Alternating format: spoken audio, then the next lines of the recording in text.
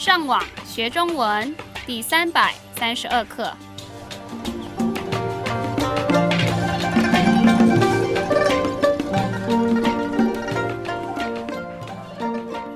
大家好，我是杨老师。大家好，我是罗老师。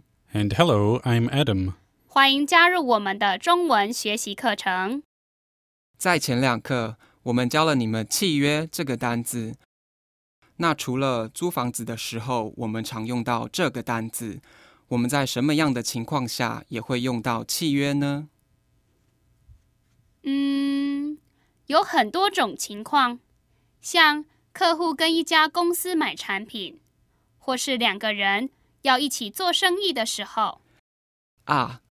所以这里我们可以看到2个生字。合作。Literally, that's join work and means cooperate. 对方。This refers to the opposing party in any situation. 那为什么2个人合作的时候需要签契约呢？因为在契约里面，他们可以写下对方的责任是什么。这样以后，要是有人没做好他们该做的事情，那对方就必须负责。很好，不过有些契约里的条件很多，内容不但复杂，而且还必须写得很正式。可是，这对一般人来说是一件很难的事情。那这个时候，我们可以请谁帮忙？律师。Lawyer. 有的律师的工作是帮人们写契约，而且解释契约，帮助人们更了解契约里的内容。那你觉得在什么样的情况下2家公司会一起合作呢？可能是一家公司需要另外一家公司的产品或是服务。所以在这里我们可以学到另外一个生字。贸易。Commercial trade.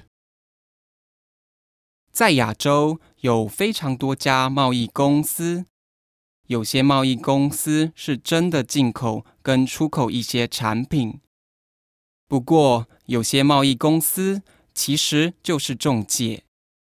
为什么贸易公司也可以当中介？比如有一家美国公司要从亚洲买一些机器回去，但是亚洲有很多做机器的公司，客户不知道该选哪一家才好。这时候他们就可以挑一家中介公司，帮他们先挑几家公司出来。那中介要怎么帮客户挑呢？客户必须先很清楚地告诉中介他们想要的机器有什么功能，机器的大小，预算是多少等等。后来中介公司就会找出几家适合的机器公司让客户选。那客户会用什么方法来决定他们喜欢的公司呢？有时候中介公司会安排客户到工厂看看，那里的工作情况如何，这样客户就可以马上知道工厂的环境跟产品的品质怎么样。而且客户也可以直接在工厂跟他们讨论一些条件，最后才决定他们要跟哪一家工厂合作。那要是有一家外国公司想要跟亚洲的一家公司合作，他们需要注意什么地方呢？